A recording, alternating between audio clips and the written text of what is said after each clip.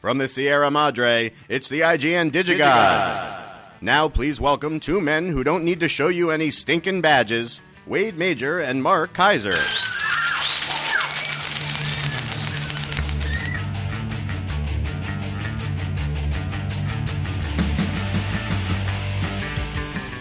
Uh-oh. Corey, who made the Treasure of the Sierra Madre reference? That was sent in by Chevelle Dixon, and I would like to see his stinking badge. You know, a lot of people actually think that line, people who are less movie savvy, they think that that line is a Blazing Saddles line. You mean it's not? No, it's whatever. Anyway, we're going to talk about Blazing Saddles today as well. There's an anniversary Blu-ray release. But first, Mark, how about that Donald Sterling? That's an old story now. I know. We're over it. We're on to something but else. It's still funny. It's tragic on many levels, and you know, not to make light of it, but I just have such a deep loathing for Donald Sterling, and always have. Look, anybody who lives in L.A. has just for years, when the Clippers were in the basement, you're just like, why does he even own the team? Like, what's the point? He bought the thing for like $13 million. I know. It's just and you know, if he winds up selling it, which he'll never do, he'll get hundreds of millions out of it. He'll get $500 million out of that. Yeah. Of profit out of that thing. Yeah. What's funny is that, like, you know, it was the worst kept secret in sports that he was a dirtbag. It's not even a secret. Yet when everybody was making money, nobody cared. Yeah. Now suddenly, he's a dirtbag who's now affecting the business of the NBA with sponsors pulling out and whatnot. So now suddenly everyone cares he's a dirtbag. Yeah. When everyone was making money, nobody cared he was a dirtbag. Yeah. Now that you're affecting the bottom line, everyone cares he's a dirtbag. Yeah. Welcome to capitalism. One of the most America. notorious slumlords in LA history, and you know, anyway. Nothing to do with DVDs, but certainly if you live in LA, it continues to be the conversation, the topic of conversation. That is true. And I thought Donald Trump came out with a quote. It's almost as if he felt, wait a minute, this guy is he's a billionaire named Donald who likes arm candy. I must stick up for our club. You remember Donald Trump came out and he's like, you know, she was a very, very bad girlfriend for recording him. It's like, what? She's a very bad girlfriend. What is there a manual for how to be like obedient arm candy? I don't understand that reference. When you're a 31-year-old dating an 80-year-old, I mean, who's married? I mean, what do you expect? I don't Mother know. Teresa? Whatever. All right, Mark. We should go through. We have a ton of movies that are like classic films that have been released. A ton that have been released just in the past few weeks. And we should blow through these very quickly, just so everybody knows that they're out there. There's some really amazing stuff out there. First, however, I want to make mention of a Film Chest release. Film Chest, again, doesn't release a lot of stuff that often, but they do release great movies when they come out, and the DVDs are really first rate. Even if in many cases they look better than comparable Blu-rays. And Film Chest has an HD restoration on DVD from the original elements of Hedy Lamarr in The Strange Woman. Appropriate, again, because in Blazing Saddles... Hedley. Thank you. Hedy Lamarr. Hedy Lamarr, who, of course, is Austrian-born, but an amazing actress with just made a lot of really cool films. And Hedy Lamarr in The Strange Woman, also starring George Sanders. And this is a classic film that has been released in a number of different versions, all of them fairly crappy looking. A few were okay. I think some public domain companies released a lot of these, but anyway, this is one of the classic kind of femme fatale films of the era, and it's from 1946. Definitely worth checking out. Wonderful restoration release from Film Chest. And then a bunch of stuff from Warner Archive. You can get all of these at warnerarchive.com. We have got A Slight Case of Larceny. This is an MGM film of the time, starring the late Mickey Rooney, along with Eddie Bracken and Elaine Stewart. I got to tell you, Mickey Rooney and Eddie Bracken in a movie together is like the original Revenge of the Nerds. That is a pairing I didn't even realize existed. And in this case, they're a couple of guys who, just really are not up to snuff with anything that they do, especially when they're in the army together. And it's a pretty fun little geek fest. It really is from back in the day. Wildcat Bus, starring Fay Wray and Charles Lang. Not quite as interesting as I thought that it probably might be. It feels put together very, very quickly and it's a B movie, by the way. It's in the classic sense, not just a B movie in terms of quality. It was a movie that was made to be shown on the second end of a double bill. You watch the A movie and then you watch the B movie. That's why they called them B movies. But they wanted people to stick around for the double bill. Anyway, it's okay. The whole thing kind of takes place centered around a bus line called Wildcat Bus, and Fay Wray is is a manager there. And the whole thing is kind of a wannabe noir, not the greatest. It just feels kind of rushed. A women's prison film starring Eleanor Parker and Agnes Moorehead called Caged. This is an old Warner Brothers movie, definitely in the noir vein from 1949. And Eleanor Parker, of course, also recently passed away. She was best known as the Countess in The Sound of Music. And it's a women in prison movie. What do you want? It kind of sets the tone for all of those movies. It's better directed than most by John Cromwell, who was a real director of the era and has a really wonderful Max Steiner score. Also of note in here is Ellen Corby, who, of course, was the grandmother on The Waltons. People will recognize her, but it's one of the first women's prison films, and it does pretty much the same thing that they all do, including a series that we're going to talk about momentarily. Yeah, look at what they sent. Look at this. That's nice, right? Pho. Yeah, there would be no Orange Is the New Black without that movie. And then we've got Race Street, starring George Raft, William Bendix, and Marilyn Maxwell. Geez, Marilyn Maxwell is one of those people who just absolutely vanished. So many actors and actresses from that era who had these like momentary bursts of fame and then gone. But this is all right. George Raft and William Bendix play the kind of classic childhood buddies who go different directions. One follows the law and the other one follows crime. And it's kind of a noir. It's a little more in the dramatic vein. It's not quite that exciting. A little bit more of a character study. Not a lot of by way of twists and turns that you normally get in the noirs. It's not Dashiell Hammett or anything like that. But it's all right. Raft and Bendix are terrific actors, and Marilyn Maxwell. You watch this and you just go, why didn't you have a better career? Why didn't you stick around longer? And then the classic Robert Louis Stevenson Treasure Island adaptation, starring Wallace Beery and Jackie Cooper, also featuring Lionel Barrymore and Otto Kruger and Nigel Bruce. And this is just an absolutely wonderful movie. This may be I would almost say there are only 4 films that Victor Fleming directed a crap load of movies. I mean, a crap load of movies. Had his name at least on a crap load of movies. Only 4 of them really are worth watching. I would only say there are only 4 Victor Fleming films where I'm like, you must see that. Some of the others are fine, if you catch it sometime in a rerun, whatever. But obviously Gone with the Wind and The Wizard of Oz. In The Wizard of Oz, he didn't even direct that much of, frankly, but he got his name on it. Those are the 2. Those are the top 2. And then Guy Named Joe and Treasure Island. Those are the ones. Those 4. And Treasure Island is just a great, great adaptation, especially because Jackie Cooper is amazing. As a child actor, most of us saw him as kind of a big, schlubby, older guy actor, but as a kid, man, he just nailed it. He was absolutely fantastic. So if you want to see and this thing's been done so many times since, but for some reason, this is the one that really resonates. It's just so much fun. You got to check it out. Really great. 1934, a just wonderful adaptation of a great novel. And that's from Warner Archive, and I'm thrilled that they finally got that. So, what else do we got, Mark? Well, we got Godfather Part 3, which is out on its own separate because a lot of people are going to be like, you know what, I don't really like the first 2, don't really want to own them, but I do, this one I want. This is the one I want, because it's standalone, it's great. I don't know what they were thinking. Yeah. This one, of course, took place, or was released many years after Godfather 2. Yeah. And expectations were very high. And Coppola, frankly, was just a different guy. He just did not have he didn't have the desire and the drive. He wasn't hungry anymore. And he revisited the family, and he couldn't get Robert Duvall. He winds up with Sofia Coppola, who, as a director, as an actress, she's a great director. Put it that way. Yep. But Pacino does come back. He's in his 60s now. It's you get a sense of what his decades of power have wrought in one of the ultimate tragedies, which happens at the climax of the movie, which I won't tell you about. But Godfather 3, not a great movie.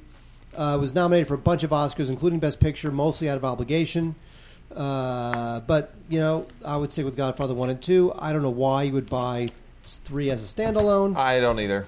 Double feature Blu-ray, we have Crocodile Dundee and Crocodile Dundee 2. Now, there was a moment there when Crocodile Dundee was like a thing. Yeah.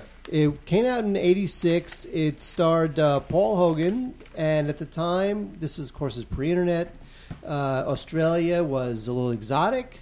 The crazy accent, the different culture. Yeah. In fact, it's funny. You know Outback Steakhouse? The reason why Outback Steakhouse exists partially is because of Crocodile Dundee. Really? Yes. Are you kidding Because me? the Outback Steakhouse has nothing to do with Australia. Like the guys who I'm not even sure the guys who developed it are even Australian. But at the time, in the mid '80s to late '80s, Australia was hot. It was their bicentennial, and I think the what's the yacht race? The famous yacht race. Yahtzee. Giggles. America's Cup. America's Cup. Yeah. It was in Australia, or Australia had won. Crocodile Dundee came out. Australia was having a moment, and these restaurateurs said, "You know what? We're going to take advantage." Wouldn't it of be great in a yacht race where the way you win it is by yelling Yahtzee? Yahtzee. What? All right, I regret telling this story. Anyway, so Crocodile Dundee was a phenomenon for the time. It was a cute movie. I don't think that he and Linda Kozlowski had much chemistry together, but they wound up getting married. Yeah, I know. So then they did. Did they ever have kids? That I don't know. I wonder. He left his wife for her or some crap like that. Crazy, yeah. right? Anyway, Crocodile Dundee 2 is a couple years later. Is not nearly as good. I thought it was fine just because I had very low tolerance for movies like that. I thought it was basically okay. But Crocodile Dundee in L.A., man, that was a masterpiece. Was there a Crocodile Dundee? Yeah, Crocodile Dundee in Los Angeles. Really? You did. That was like. Yeah. Oh, here there was in 2001. Yes. Oh my God! It's awesome. That was what? And now Paul Hogan Why? is like. Does anyone even know who he is? What happened the to Paul Hogan's Hogan? show is not on DVD right now. Paul Hogan does not have. You know what's funny? Paul Hogan on IMDb only has 10 credits. Yeah. 10 acting credits. Yeah. 3 of which are Crocodile Dundee. Isn't that bizarre? Yeah. He never had any other career except for Crocodile Dundee. That's it. Didn't need anything else. Anyway, well, he had the TV show, which was a bit of a hit before Crocodile Dundee. It's what got him Crocodile Dundee. The Paul Hogan show was kind of a hit for a moment in the States. Terrible. It's why they got the movies made. Anyway, DreamWorks. Here's a piece of crap animated film called Spirit, Stallion of the Cimarron. This is I just didn't. There's so much good animated stuff out there. Why would you watch Spirit, Stallion? Look, they're literally kids who have watched Frozen 6,500 times. That if you could just put them in front of the TV and shut them up, and they'll watch Frozen for the 100th time, why even have them watch Spirit, Stallion of the Cimarron? Unless you're a 10-year-old girl and you love ponies and you've run out of a pony animated films. By the way, speaking of Spirit, Jeffrey Katzenberg has been just like shooting his mouth off this last week. I know about the future movies. Yeah, but everyone's jumping all over him all of a sudden. He's saying like in the future there will be. It's like he's playing Karnak. In the future, not Karnak, but the what's the year 2000, the Conan thing. Oh, right. Yeah, it's like he's going in the future. There will be movies. And DVD releases within 3 weeks of each other. They will overlap. The DVD will come out before the movie. If he was that smart, DreamWorks wouldn't be falling apart. That's the thing. DreamWorks Animation is like on its last legs. Well, their whole world is How to Train Your Dragon 2.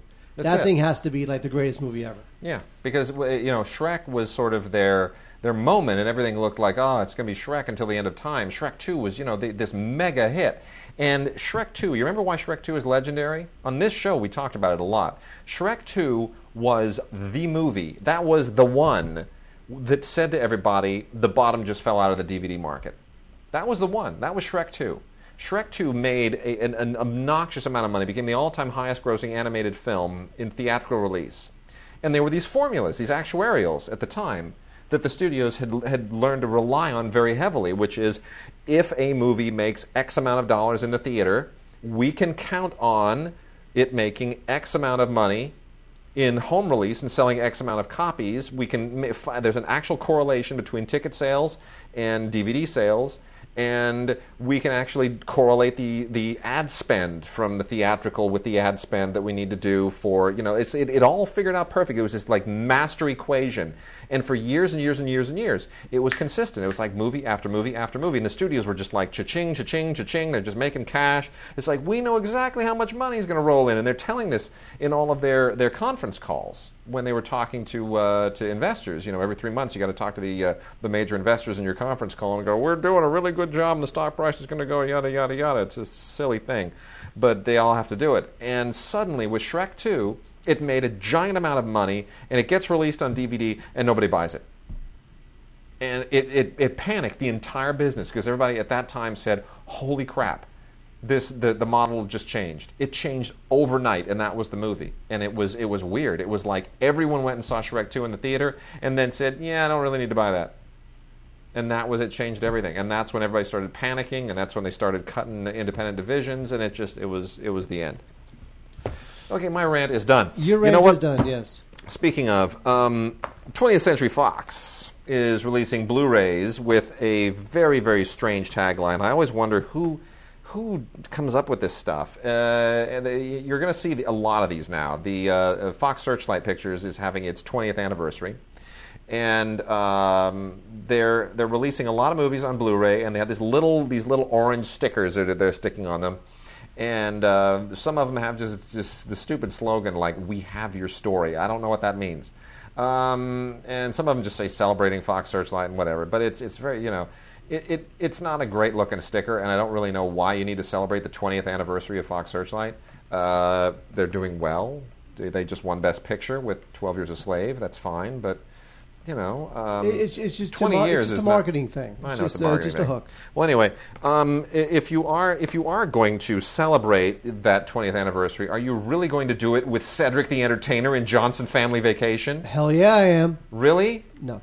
It's like a bad version of Vacation with black people. I don't really understand the point. Anyway, Cedric the Entertainer, lovely guy, very funny. Movie, not funny. Steve Harvey's in this thing too, and it's just you just gotta let it go. This never should have been made. And Bow Wow, previously known as Little Bow Wow, is in this thing as well. It's kind of a silly movie. Bow Wow. And then much worthier is the Napoleon Dynamite 10th Anniversary Edition. Woo! 2-disc. Movie still holds up, I'll tell you. It still holds up. Jared Hess has a new movie that's going to come out. Well, it's about time. Yep. Jared Hess has a new movie coming out. These guys have gone nowhere. They were the hip thing. Got a new movie coming out. Sam Rockwell's in it. Jermaine Clement is in it. Good, funny people. Jermaine Clement? Jermaine Clement. Is that Mr. and Mrs. Clement's kid? Jermaine Clement from Flight of the Conchords. Okay. You know who I'm talking about. No, I don't know. He's the big guy. The Flight of the Conchords, the big guy. Did you see Dinner for Schmucks? Yes, I did. Okay. Which is a horrible, horrible, dreadful, abomination, horrible remake of The Dinner Game. Which, you almost don't even know. If you've seen The Dinner Game and you watch Dinner for Schmucks, you would never imagine that it's the same movie. It's what it is. It's stupid. Because The Dinner Game never actually gets to the dinner. The Dinner for Schmucks does, and it's just dreadful. But anyway, in Dinner for Schmucks, he's the crazy kind of artsy dude with the long hair. And right. He steals the movie. He was the funniest part of that movie. He's the only funny thing in that movie. I remember him. He's the only funny thing in that Sure. movie. Anyway, he's in the Jared Hess film. Dead. So Napoleon Dynamite, made a star out of John Heder for a minute or two, and it is still very, very funny. This movie really, really holds up. One of the great independent successes of the last 20 years. And lots of extras on here, outtakes, deleted scenes, audio commentator between Jared Hess and John Heder and their producer, Jeremy Kuhn, and featurettes and the whole deal. So there's great stuff there. And the golden one of these 20th century, of these Fox Searchlight releases, for me, is The Deep End. I love The Deep End. I think this is the best contemporary noir of the last 40 years. What? And the only thing that comes close is The Underneath. Yeah. I think The Deep End and The Underneath are the best noirs that anyone has made in the last 30 years. They are both absolutely straight up great because they are exactly like classic noirs. Scott McGee and David Siegel, who are just really, really talented and had the Maisie film this last year, are really great. And the amazing thing about this is Tilda Swinton kind of cemented her mainstream reputation as a lead actress with this. This is what took her out of that whole... She's in Snowpiercer. Oh, is she? Oh, yeah. Sweet. She's I great. got to check that out. Now I really got to go. Anyway, Josh Lucas kind of came of age in this movie. Goran Vishnik, however you pronounce it, bounced out of ER for a moment and had a moment here. Here's the thing. You were not in LAFCA at this time, but I'm going to tell you something. I'm going to reveal a moment. The Deep End had a really interesting thing going on when we voted for Best Actress that year. Here's what happened in our LAFCA voting. There were 3 actresses in the first round of voting that were really high on everybody's list. Okay, Naomi Watts in Mulholland Drive, Halle Berry in Monsters Ball, and Tilda Swinton in this. Okay, the way we vote in LAFCA, in case people don't know this, is when you go through a category, everybody goes around and you give 3 points to your top pick, 2 points to your second, and 1 point to your third. And then after everything is done, there's a point tally, and the top 2 point getters go into a runoff, and then it's just a show of hands, and whoever wins, or it's sometimes it's a tie, like this last year we had 3. Then 2, right? 2, 3, yeah, 3. That's how it goes. So there are weird dynamics that happen, and the top point getters wound up being Naomi Watts and Halle Berry, and Halle Berry wound up winning. What was interesting about that is that if they had gone with, and I think Tilda Swinton missed the runoff by like 2 or 3 points. But if Tilda Swinton had gotten 2 or 3 points more and gotten into the runoff, she would have won because she had far and away more 3-point votes than either of the other 2. So... How do you remember all this? This is like because I was tallying. I was a vote tallier. You tally every year. Every year. And I remember looking at the numbers, and I remember thinking, that is amazing. That is a weird dynamic. That because the others got more second and third place votes, they wound up getting more points. But if she had just had a few more points, maybe 1 or 2 more second or third place votes, she'd have gotten into the runoff and she would have won. Oh my Christ! There were more people who liked her as a number 1 choice than either of the other 2, but because she didn't get as many second and third place votes, that was it. So fascinating anyway. Fascinating dynamic. All right. Wow. Yes. That is a great story. Yes. You know Indeed it is. You know what else is a great story? What else is great? The Big Red One. I love the Big Red One. This is the Blu-ray release of the recent director's cut. This is the director's cut. Love it. Now, love it. Best film that he ever made. Oh, Sam Fuller? Yeah. Really? Yeah, best film Sam. That Because says the rest a lot. is all kind of hysterical, pitched crap, and we love it because it's crap. You love Sam Fuller's movies because he's a crazy man. That's why we like it. You love him because, well, first of all, I love Pick Up on South Street. Pick Up on South Street is one of my favorite noirs of all time. In fact, I wish Criterion would come out with Pick Up on South Street on Blu-ray. They have not done it yet. Shock Corridor doesn't quite hold up, if you ask me. It's kind of goofy.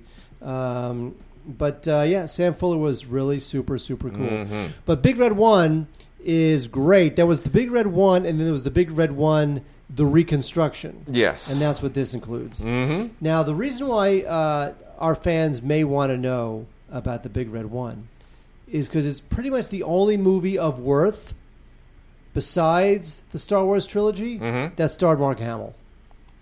Mark Hamill was in the Big Red One. I know. And that's like a prestige film. Yeah. So Mark Hamill, who almost did nothing beyond Star Wars, he did do the Big Red One. I see Mark Hamill every so often. What? He lives like 4 blocks away from me.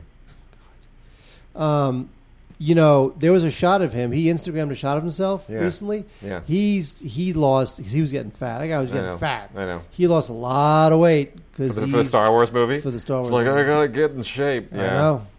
All he's been doing is the voice of the Joker and Batman animated stuff. Now Carrie Fisher, she's no spring chicken anymore, and she's looking pretty bloated too. Now I have no idea if they're asking her to lose weight because she's got to lose like 50 pounds. I mean, Harrison Ford has stayed pretty fit. Yeah. It's seriously that's gonna. I don't know if that's gonna work. Bringing all of them back, I really don't. It feels like it's just too convenient. It's like in real life they'd all be dead or on some crazy planet you never see them. It just feels like a lot of bionic hip replacement jokes. I don't know. By the way, Beverly Hills Cop, they're doing another one. I know. Come out in March of 2016. Brett Ratner. Oh my gosh. Doesn't Brett Ratner realize that he's like the most hated? Like he's like synonymous with crap. He must know he is synonymous with crap. I don't think he cares. He's got to. I don't think he cares. I've interviewed the guy. He really has blinders. The world is what he thinks it is. There's a funny story about he directed that third X-Men movie. By the way, Donald Sterling. You know what he said? You know what he said in an interview about the woman who made the tape, that Stiviano girlfriend lady? This is like a week old, but yes. Yeah, I know. I wish I'd paid her off. Well, really, be more discreet. Anyway, I just think all this stuff is funny. Sorry, anyway, carry on. It was the story. Here's the short and inaccurate version of the story. Brett Ratner, he directs the X-Men movie. Mm-hmm. He is so far over his head. He winds up calling Bryan Singer on the phone and saying, "I don't know what I'm doing. Can you please tell me how to direct all these actors and all these effects and all this green screens? I just don't know how to do it."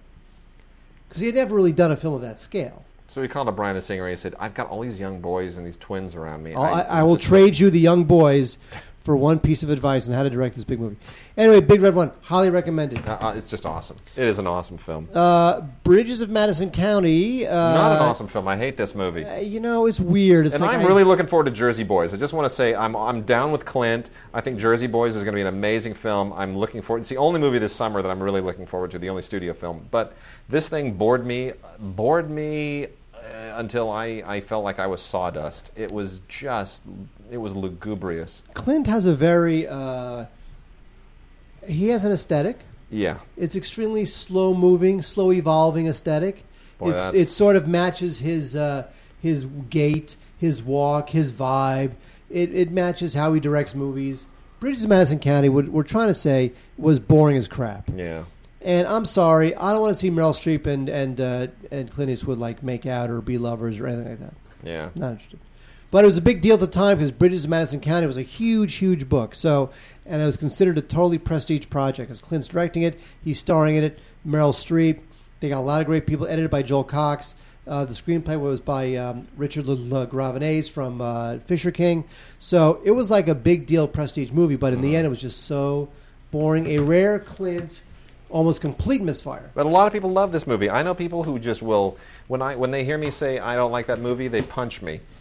Really? Yeah. They can't. That's terrible. Why would they do that? Yeah, I don't know. And then Memphis Belle, not a great film, directed by Michael Caton Jones, produced by David Putnam, the Oscar-winning and Palme d'Or-winning producer of Chariots of Fire and The Mission, who has not really been much of a producer for years. He briefly ran Columbia Pictures at the time that he greenlit things like The Last Emperor and Hope and Glory, and it was a good time. And then he got pushed out by Coca-Cola because he made films that were a little too artsy and prestigious and not crappy enough, and that's too bad. But Columbia really did well under him, and this is not his best film. It's not Michael Caton Jones's best film, but it is a good film, and it's based on the story of the Memphis Belle, most famously popularized in a short film, a documentary short during World War II, made by William Wyler, about the crew of this amazing bomber, this legendary B-17. Known as Memphis Belle. And stars Matthew Modine and Tate Donovan, D.B. Sweeney, Billy Zane, Sean Astin, Harry Connick Jr., Eric Stoltz. It's just a really great cast. Wonderful score by George Fenton. The movie ages surprisingly well. It's better now than it was at the time. I still don't think it's a great film, but I actually enjoyed it more. It feels a little more of like an old school classic movie now that it's aged a bit. And you do actually have the original William Wyler documentary in here as well, so you can kind of compare everything and get a sense of it. And it makes a wonderful transition to Blu-ray, I will say that. But as for Michael Caton Jones, I got to say, still his best film, Rob Roy. Yes. Good Blu-ray, though. It's a good-looking Blu-ray. I like that movie. Good-looking Blu-ray. Good Carter Burwell score. Yep. We have two from Spielberg. We have Amistad with Morgan Freeman, Anthony Hopkins, Digimon Hansu. You know what? And Matthew McConaughey. You know what? I got to tell you, Amistad. I just think the only things I remember about Amistad is everyone overacts in that movie. Anthony Hopkins acts with his lamb chops, right? His John Quincy Adams right. hair. The lamb chop hair does all the acting for him. And all I remember is Djimon Hounsou in this is when you know, even if you're an Oscar-winning director and you're a legendary director and you directed like films that have made gobs and gobs of money, you still can have a moment where you space out and don't realize that an actor just delivered a dreadful moment in a dreadful way, and you think it's a good take. When Djimon Hounsou stands up in court and says, "We want free." Okay, I'm sure everybody on the set probably thought, what a moving moment. Me, in the theater, watching that, you know what I thought the next line should be? Bananas. That's what it felt like. It's like, this is a horrible line delivery. This is a dreadful moment. This is campy. It really is. Well, Well, because it was Spielberg in his "Give Me an Award" moment. You know, Yeah. he has the Lincoln, the Schindler's You know List, what? the Amistad. He wanted this to be the ultimate document of slavery. Don't ever be on the nose. My biggest complaint about movies and screenplays in general is when people are on the nose. There is a thing called subtext. You don't actually have to say a thing to say a thing. You know? You can let other things in the scene say it. And "We Want Free" is on the nose. If anybody ever hands me their screenplay to read, the one thing you will usually see the most in it is OTN, on the nose. It's my biggest peeve. When people say things that they say what they mean, I don't like that. Look, as a Jew, I don't appreciate on the nose. Well, there you go. Anyway, Amistad, whatever. Now, Spielberg, he asks me, he doesn't, Spielberg he's a little rudderless in the last, 10 years. He just sort of does, stuff. Here's something I'll do. And one of those films is The Terminal. Not a bad film. I remember what you said. You remember what you said to me at the time when we talked about when this was announced? I did not. You said, doesn't this feel like the movie that they all decided to make between other movies? Really is true. They all had a hole in their schedule, and Yeah. they decided to make The Terminal. Yeah.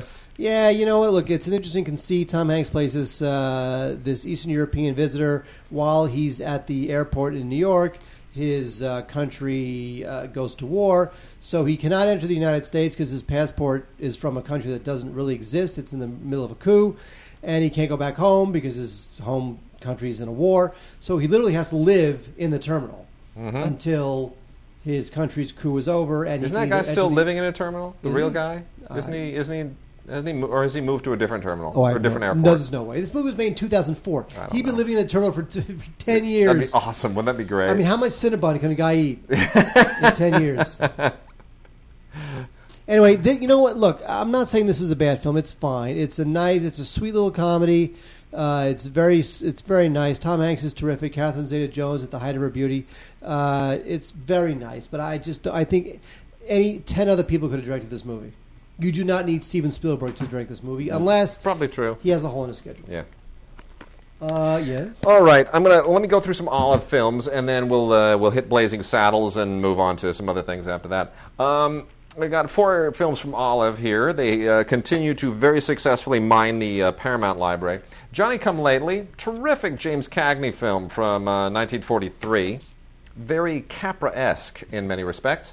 This is actually really very, very Capra-esque. Directed by William K. Howard, who was just one of those regular studio guys. 1943.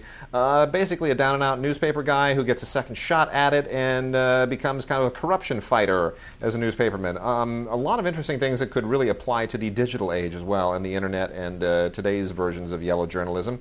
Cagney was terrific. And he'd won just the year before an Oscar for Best Actor in Yankee Doodle Dandy, so it was a good year for him, and he was really, really working his new choice of options, not being a gangster, and really great. So there's a terrific score in this thing as well, and I really recommend it on Blu-ray. Johnny Come Lately looks really good. Olive did another really good job there. Love Happy. One of the lesser-known Marx Brothers movies, to be honest, from 1950. It was the very last film that the Marx Brothers did, and you can tell they're getting older, and they're not quite as sharp as it used to be, and their whole style has changed. Like, the movies have sort of passed them by. By 1950, it's a different world. They're the 1930s style that they were accustomed to doesn't really. It's not really the new thing, but. They were smart enough to stick Marilyn Monroe in this movie, and not bad. Also smart enough to hire Frank Tashlin to be the co-screenwriter. So the story of the film is basically a Harpo story, but Frank Tashlin, who of course would go on to write a lot of very funny movies and direct a lot of very, very funny Jerry Lewis movies, does a pretty good version with the screenplay. The only problem here is that everybody's getting a little bit, long in the tooth. But Groucho's still Groucho, Harpo's still Harpo, Chico's still Chico, and Zeppo and Gummo are nowhere to be seen because they gave up on this silly act long ago because, frankly, they're not funny. They're the two who weren't funny. 3 of them were, 2 of them weren't. And do you even know what Zeppo and Gummo look like? Gummo was in 1 movie, and yes. Zeppo was in 2. Yes. Something like that. They look like they're just guys. They're just 2 arms, 2 legs, and a nose. A couple of guys, and they're like, we don't really, our brothers talked us into it. Anyway, so 91 brisk minutes in Love Happy with Marilyn Monroe and the Marx Brothers. Worth checking out. Not the best, but it's a nice little thing. Home of the Brave, also a terrific film based on a play by Arthur Lawrence, who wrote Rope. And this is one of the earlier films to deal with race in the movies. 1949, rough time to be really tackling race. You're between World War II and the Korean War, and everybody kind of wants to get on with things. So here you have a story of a black soldier who's had a nervous breakdown that results in him being paralyzed through a strange medical condition that you'll understand better when you watch the film. But anyway, it is all about racial discrimination from the military standpoint, and it is a really, really powerful film, still very powerful, beautifully directed by Mark Robson, who was one of the early guys, at the time, really very kind of heavy-hitting guys. And get the rest of the credit. Stanley Kramer produced it. Of course, Stanley Kramer, big, kind of social activist. He was the guy that was really kind of driving things very early on about making social statements in movies. And screenplay by Carl Foreman. Carl Foreman, who of course was one of the blacklisted writers at the time, would go on to write High Noon, among many other great scripts. Anyway, really, really seminal film, legendary film. Lloyd Bridges is fantastic in this movie. Everybody's fantastic in this movie. Steve Brody's great. I mean, they're just all really, really good. So definitely worth watching. Home of the Brave. And then lastly, from the Olive line, John Wayne and Flying Tigers, as long as we're on a World War II thing. This was kind of a big technical audience pleaser at the time. And it's about a group of American soldiers before the United States entered the war, before Japan bombed Pearl Harbor and the United States entered World War II. This is about a bunch of guys who went to basically fight the Japanese on behalf of China. And great pilots, and John Wayne does his John Wayne thing, and everybody else kind of gets into his orbit. Wonderful music by Victor Young, which is really one of his better scores. And Victor Young wrote a lot of great scores, and this one is really first rate. Otherwise, some great flying footage, and it's a fun movie to watch. It's it's not a legendary film. It's not a great war film by any means, but it's definitely worth watching. It's very fun and enjoyable. Look, Wade. Mark, there you go. All right, Mark. Yes. Blazing Saddles. Now, Blazing Saddles. Here's what I'm going to tell you about Blazing Saddles. This is a rather thick 40th anniversary edition that I would suggest you do not buy, because here's what you get. Here's what you get that's different from the 17 other versions of Blazing Saddles, including a couple Blu-rays. I have Blazing Saddles in the Mel Brooks Mega Thing which collection, I have too. Which I can't, you can't sort of swap that out. You can't sort of go, I'm going to, because it's all in one great big brick. Yes. So do I really, if I get this, then I'm going to wind up double dipping and owning them both on Blu-ray. Oh, you don't care about that stuff. You love that stuff. I'm just I care about that stuff. Hypothetical. Here's what you get. Yeah. You get 10 collectible lobby cards, art cards. Don't care. You get a brand new featurette called Blaze of Glory, Mel Brooks' Wild Wild West. Don't really care. About the movie and whatever. Whatever. Don't care. The rest have been appropriated from other iterations of the DVD and Blu-ray. The additional scenes, the 75 pilot episode of the TV series, Black Bart, Black Bart was one of the original proposed names for the movie. Right. Otherwise, I just don't, look, Blazing Saddles is one of my all-time favorite comedies of all time, 100% hands down. Every time I see it, I laugh uproariously. On the AFI's list of top comedies of all time, it was number 6. It is an all-time classic. It deserves every accolade and every 40th anniversary and 50th anniversary it'll ever get. But I'm just saying that unless someone comes up with something to make it worth double, triple, quadruple dipping, I don't know. I'm just not buying it. But the movie's amazing. I mean, the movie should be purchased in some form. If you don't own Blazing Saddles, you should own this one just because it's the newest and the latest and the greatest. But it's fine. But yeah, All right. great. Gene Wilder, Cleavon Little. By the way, Cleavon Little. Mel Brooks wanted Richard Pryor to play that role. I know. I'm so glad Cleavon Little did. I know. Richard Pryor would have been fine, but I mean, it's just that's one of those things where you're like, wow, that is a second casting choice, and I'm so glad it happened. Yeah, I love this movie. I really do. And you couldn't make this movie today. People would be afraid of it. I know. There's a scene with because they say the N-word a lot. Yeah. And there's a story about how one of the actors in that first scene where the two guys, Slim Pickens and the other guy, they ride up to the train to the gang working on the railroad, and he didn't want to say the N-word. No, I know. Because he's a human being and shouldn't want to say the N-word. No. So Cleavon Little had to take the guy aside, and Cleavon Little's African American. Cleavon Little had to take the actor aside, and the actor was white. And he said, "Look, man, you know what? In any other context, I would punch in the face. Yeah. But for this, it's good fun. It's a great script. Don't worry about it. Don't be uncomfortable." So there it is. He wound up saying it, and it's just great. I just love this movie so much. And again, it's a movie. It's like you couldn't make that movie today, but somehow we made that movie back then, and you know what? We survived as a nation. We sure did. We survived Blazing Saddles. We survived Yes. All in the Family. We survived all this stuff as a nation. It's just political correctness drives me crazy. It makes for a less fun world. Let me blow through a bunch of crap first, and then I'll let Mark launch into a film that I know he and I are both passionate about. First, I'm going to make mention of John Malkovich in Deadly Code, which is a DVD ultraviolet set. World. This is from Wrekin Hill, Wrekin, who occasionally releases a few things. This is a really weird John Malkovich film. He shows up in just some bizarre straight-to-video stuff every once in a while, and always makes it interesting, but you kind of go, why would you even want to be in this? Anyway, here he plays... Boy, this is just so odd. He plays the godfather of a Siberian mob clan who have to live in the middle of Transnistria and tries to get his grandson to, honor the code of the clan. It's a very, very unusual movie, directed by Gabriele Salvatore, who, Gabriele Salvatore is the Italian director of Mediterraneo, which won an Academy Award for Best Foreign Language Film. And I'm just watching this, I'm just thinking, this is the most unusual combination of people and everything, and an Italian film about a Siberian gang with John Malkovich. How did this movie even happen? It's very strange. Not a bad film, but just vastly unusual.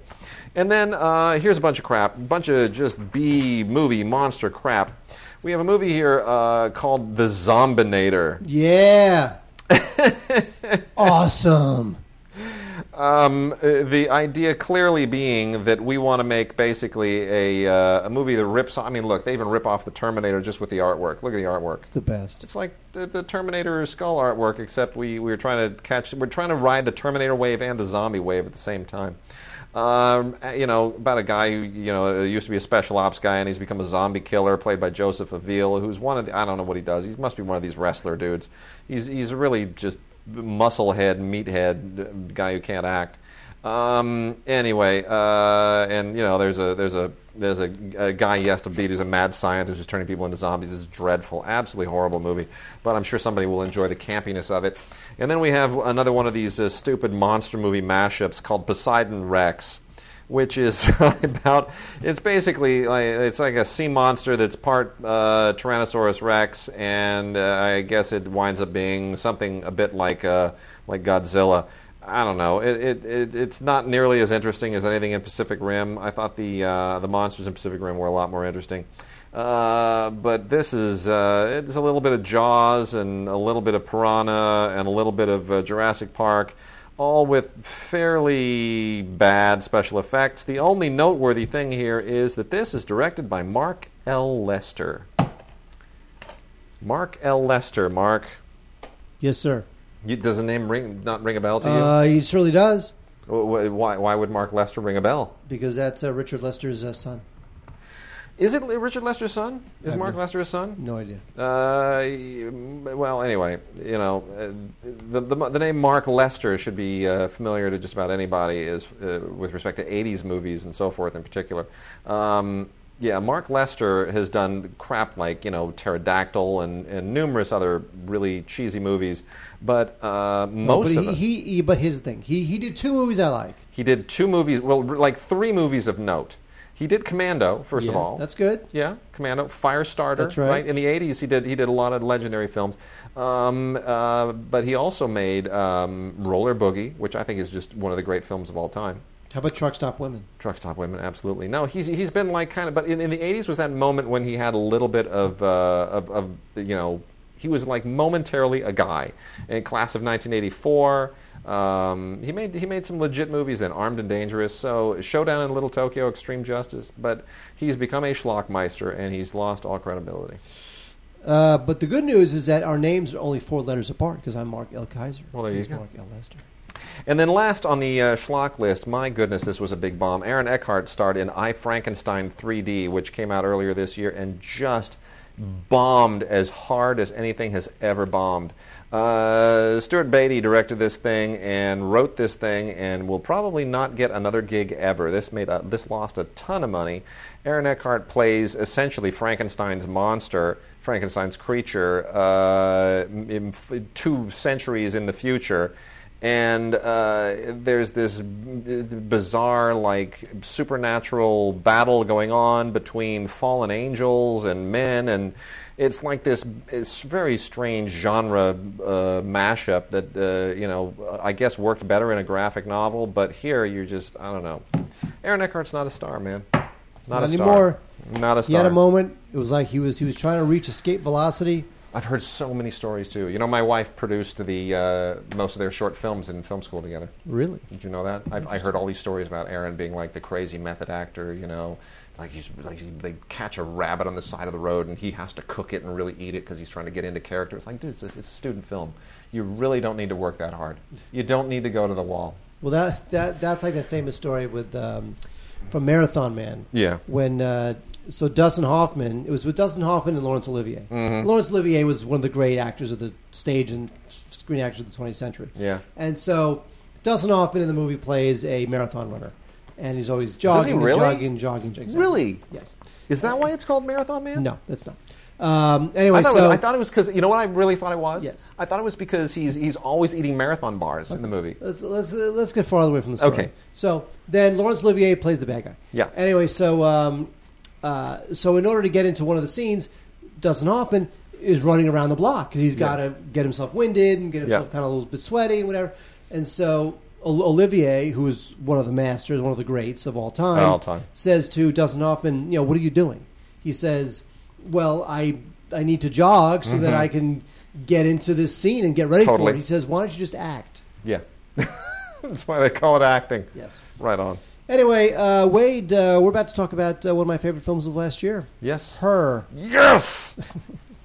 You know what I love? Here's why I love this movie in three sentences. This was Lafka's number 1 film. Tied with Gravity. Yep. I love this film because it is utterly charming and dreamlike and provocative and emotional, while at the same time telling society we are full of crap. Yep. Right? Telling us about how our gadgets have completely disassociated everybody from other humans and from relationships and from caring and from connecting. When you consider that this movie is mostly close-ups of Joaquin Phoenix, who, by the way, is not, Joaquin Phoenix is a movie star in spite of how he looks, not because of how he looks. Let's remember, Joaquin Phoenix is not a guy whose face just warms you when you see it 20 feet high. It's a face that sort of has to earn your love and admiration, which is why he's such a great actor, because he does it. He fights through these very odd, almost off-putting features and compels you because he's a great actor. It is mostly that face talking to the disembodied voice of Scarlett Johansson. I mean, when you think about it, is there anything in concept more uncinematic There really isn't. Oh, no, there is. Well, a few things. A guy sitting in a chair for 4 hours against a black screen in the dark. Sure. That's uncinematic. It's uncinematic. But here... How about this? A guy staring at a watch. Okay, great. Well, here's another one. Oh, thank you.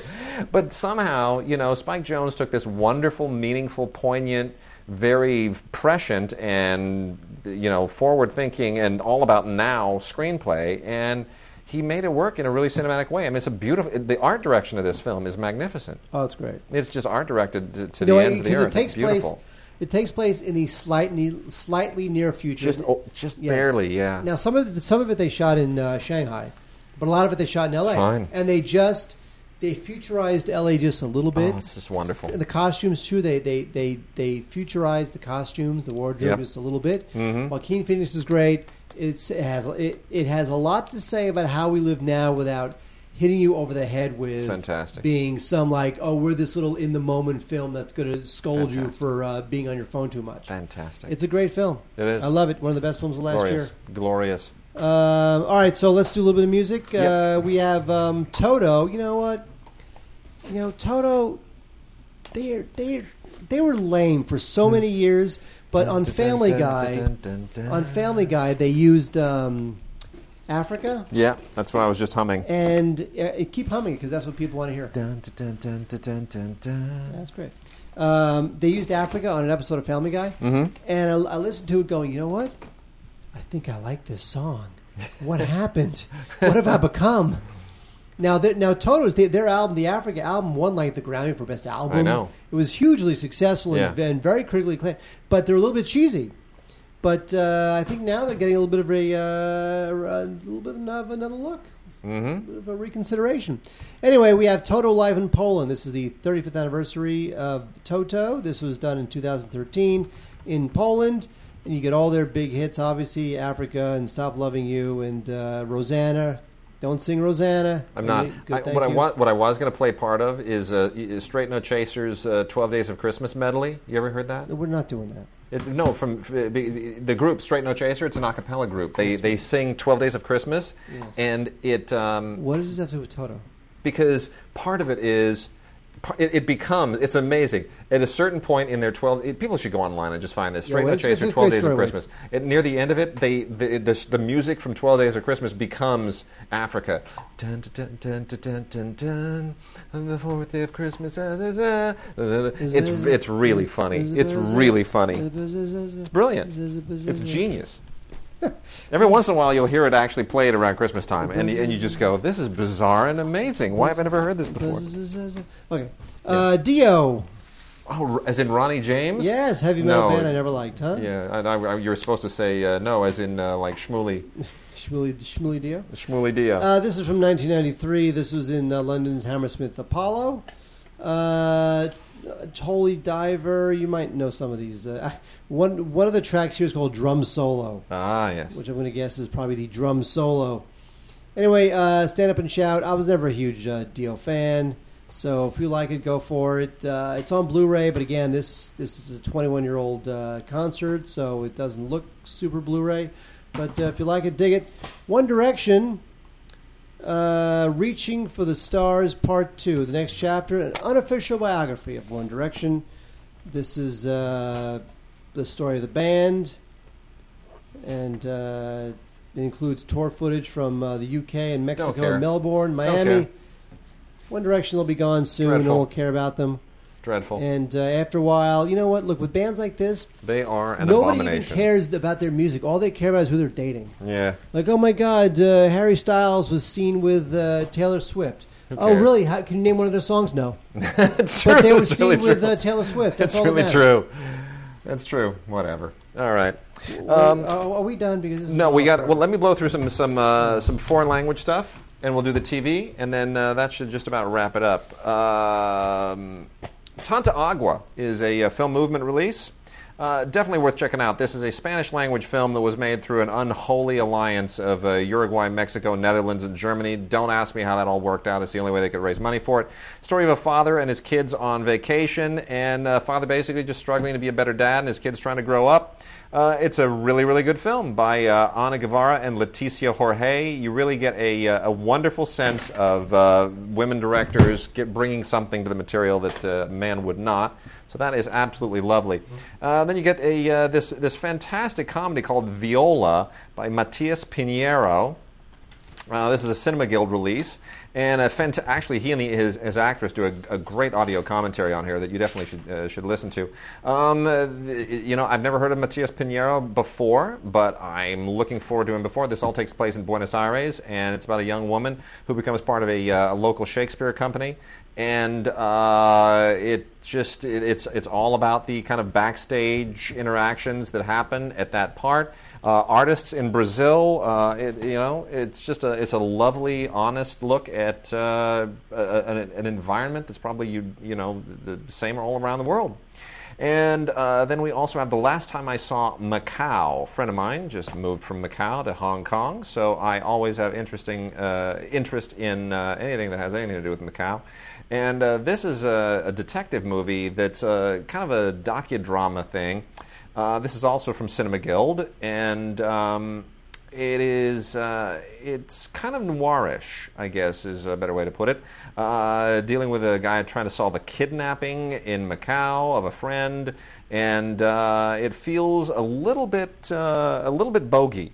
And I don't mean bogus, I mean as in Humphrey Bogart, and that is always a good thing.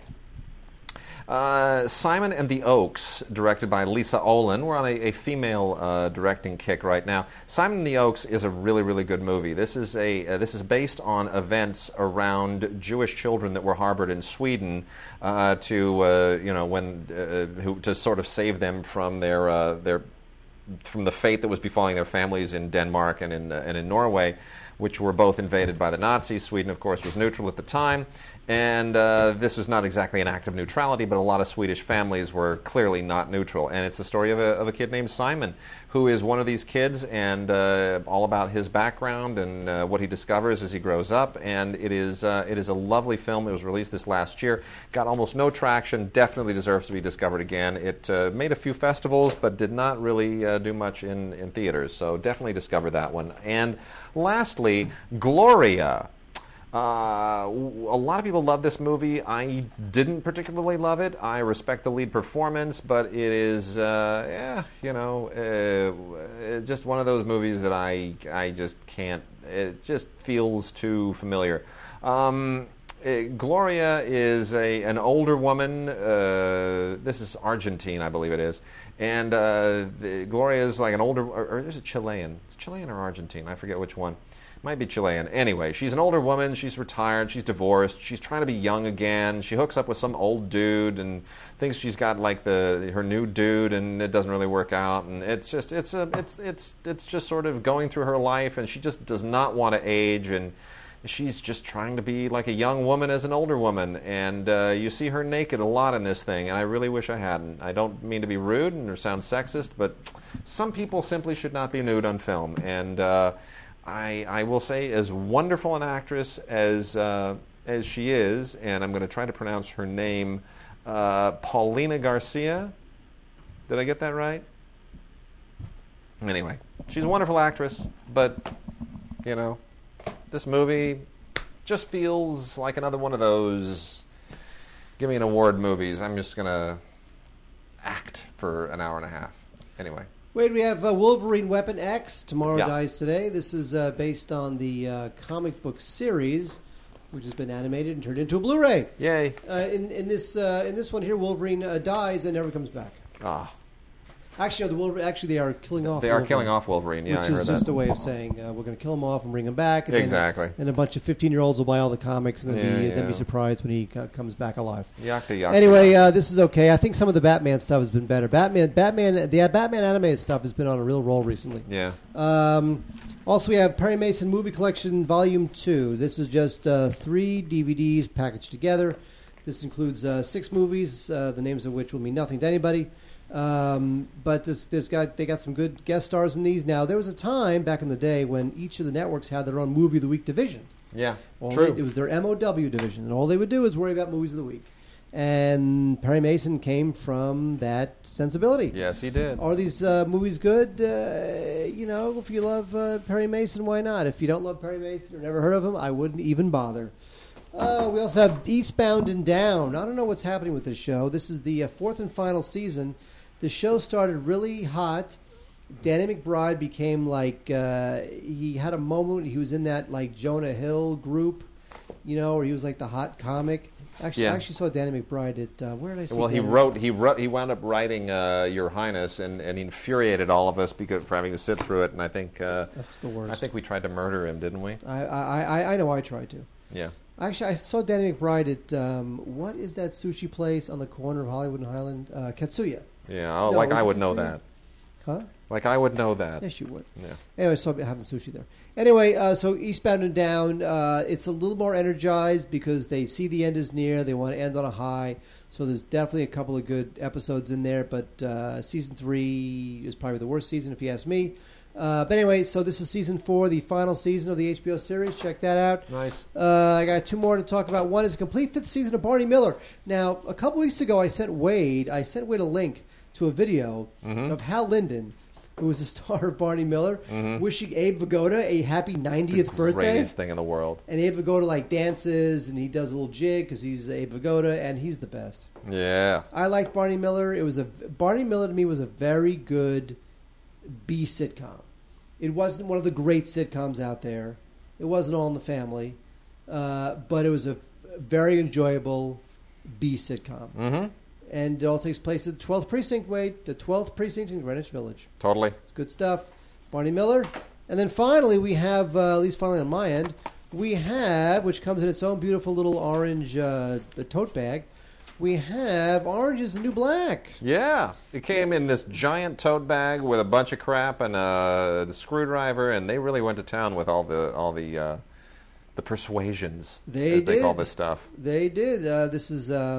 the first season. This was nominated for a bunch of Golden Globes, including Best Actress. This show is a bit more of an acquired taste than something like House of Cards, the other Netflix original show. I don't know that I really buy all this. It's a little bit... it was made by the creator of Weeds. Yep. So it's a little bit over the top. It's just a little bit comical. So it's not... It's a bit of as I say, it's a bit of an acquired taste, but... it's fine. It's based on a memoir about this woman from Brooklyn who winds up going to a federal penitentiary. Yep. And she, she's there with the guards and the other ladies in the penitentiary. And, some people love this show. This is more of a love or hated show than House of Cards. House of Cards was like pretty much universally loved. Well, Orange is the New Black I have not watched and gotten into, so I'm sure I will. I'll take this opportunity to do that. And then, real quickly on my end, let me get through some new Megahertz Networks releases. Megahertz usually does all the foreign language television stuff. Really good titles this time. We've got Kennedy's Brain, which is from a Henning Mankell bestseller. This is a great production. This is 2 DVDs, about 3 hours long, a German production based on one of these Henning Mankell novels about a woman who's an anthropologist or an archaeologist who uses her archaeological skills to solve her son's murder in this globe-spanning investigation. Really good, really interesting, very well directed, excellent production value, first-rate performances. Could not be any better. It's really, really good. That is Kennedy's Brain, based on the Henning Mankell novel. And then there's also the German miniseries, Crime Stories, which is based on some writings by Ferdinand von Schirach. Don't know who that is. But anyway, it's about a defense attorney and all of these horrible cases that he defends, these people who are just represent all walks of life and nationalities and crimes. And this is not like an American production where you're like, boy, I hope he gets them off, or I hope they, if they're guilty, they get what's coming to them. This is a character study. It's not even about whether they're guilty or not. It's not about whether he gets them off. It's not a whodunit. It's not Law and Order. This is all about looking inside people's souls. It is really well written, beautifully photographed, really first-rate television. I wish we had miniseries like this here. Really, really good. And then lastly, from the Megahertz front, The Spider, which takes place in 1949, 1950, and in Copenhagen. And it's sort of the shadow of World War II, and Nazi occupation still has cast a very, very long shadow on Danish society. And it's, trying to sort of get over all of the leftover gunk that left, which is a lot of crime and a lot of black marketeering. And it's pretty gritty. And really, really well done. It's on 3 DVDs, a miniseries that lasts in somewhere in the neighborhood of about 6-7 hours, and really first rate, really, really good. Also, really excellent production value there. And then lastly, National Geographic. We very infrequently get National Geographic stuff, but there are a lot of these that are these are worth mentioning. Lost Faces of the Bible. These are all productions that were originally aired on the National Geographic Channel. Come in the archetypal, unmistakable yellow packaging, that yellow spine that just screams at you, so you can't miss these things if you go to see them at a Best Buy or something.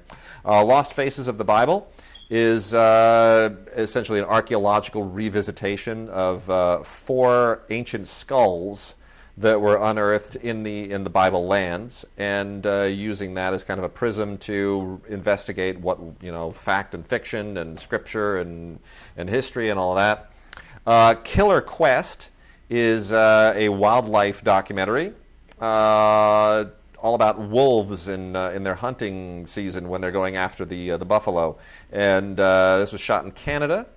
And mostly about great photography. Can't say I'm really a fan of wolves. I think they're nasty. Did I mention that we have a mangy, sick, geriatric... Don't call your wife mangy, sick, a mangy, sick, geriatric coyote that likes to nap under the lemon tree in our backyard? Did I mention that? You have a lemon tree? Well, it's a sick lemon tree. Maybe that's the reason. It's dying. The lemon tree's almost dead. Bees love meat? But it's like a dog. Every time, like we show my daughter that we bring her to the window and go, look at the coyote. She goes woof woof. So she thinks it's our dog. Did you know bees love meat? Do what? Bees love meat. Bees? Yes. So I was having okay. Like as in bzz, yes. Honeybees? Yes. So I was having a outside lunch with a bunch of about a dozen people. Yeah. And a bee shows up. And I hate bees. You hate bees. I've seen you around bees. You'll never see me. You turn into a nervous Nancy around bees. I start running. You literally stand up and you start swatting and you run down the sidewalk shrieking like a schoolgirl. Yeah. So anyway, lunch is almost over, and the only thing. And I'm not kidding. It's true. No, it is true. I hate bees. You flip out. So the only thing left on the table meat-wise was like half a piece of chicken. So the bee comes, and I'm stuck in this table. I'm about to freak out, and the half a piece of chicken was near me. And one of the women at the table says, "Eat the piece of chicken now." I said, "What?" Because bees hate meat. Bees are attracted to the meat. And I went, "What do you bees? The bees eat like flowers or something. Bees don't eat meat. Bees aren't like carnivores." He goes, "No, eat the meat now. I'm telling you, bees don't like meat." So I'm like, "I'm full, but I'll eat the meat." I ate the meat. Bee went away. Really? Bee went away. And then she was saying how it's like in the South, in outdoor barbecues, they will take a piece of meat and they will put it like 50 feet away, and the bees will wind up gravitating towards that piece of meat so that your outdoor lunch can proceed peacefully without bees. Wow! And who knew? Who knew? Bees like meat. That won't work for Mike Rotman. He'll go the other direction from the meat because he's a vegetarian. Okay, never mind. He eats bees. All right, and then last 2 titles from National Geographic. Into the Cosmos collection, which is a little bit exploitative because they obviously are taking advantage of the fact that the new Cosmos production is hot on television. So they went and threw up a bunch of productions that they did for the National Geographic Channel that are all about, storms in the Milky Way and stars and comets and all this kind of stuff. And they're fine, but it's not like the new Cosmos. So that's a 3-disc set called Into the Cosmos. And then lastly, the Best of Nature collection, which is a 6-disc set in 3 titles called Untamed Americas, Great Migrations, and Secret Life of Predators. And this is basically just a whole bunch of programs all about nature and animals, and all of it really, really well photographed. It doesn't really matter what's on here. If you love nature photography and if you love the National Geographic approach, which is very scholarly and intelligent and well written and very painstaking and time consuming to put this stuff together, you will really appreciate this. The only downside, it's not on Blu-ray. So, and you watch it and you're like, that is so well shot, I wish that was on Blu-ray. But that being said, Best of Nature, probably some of the best nature documentaries you're ever going to be able to get on DVD of any kind. And with that, Mark, we are done. Any final thoughts? Any outros you want to test? Here's my outro. I want to test this outro, and I've been working on this. Test it. Goodbye.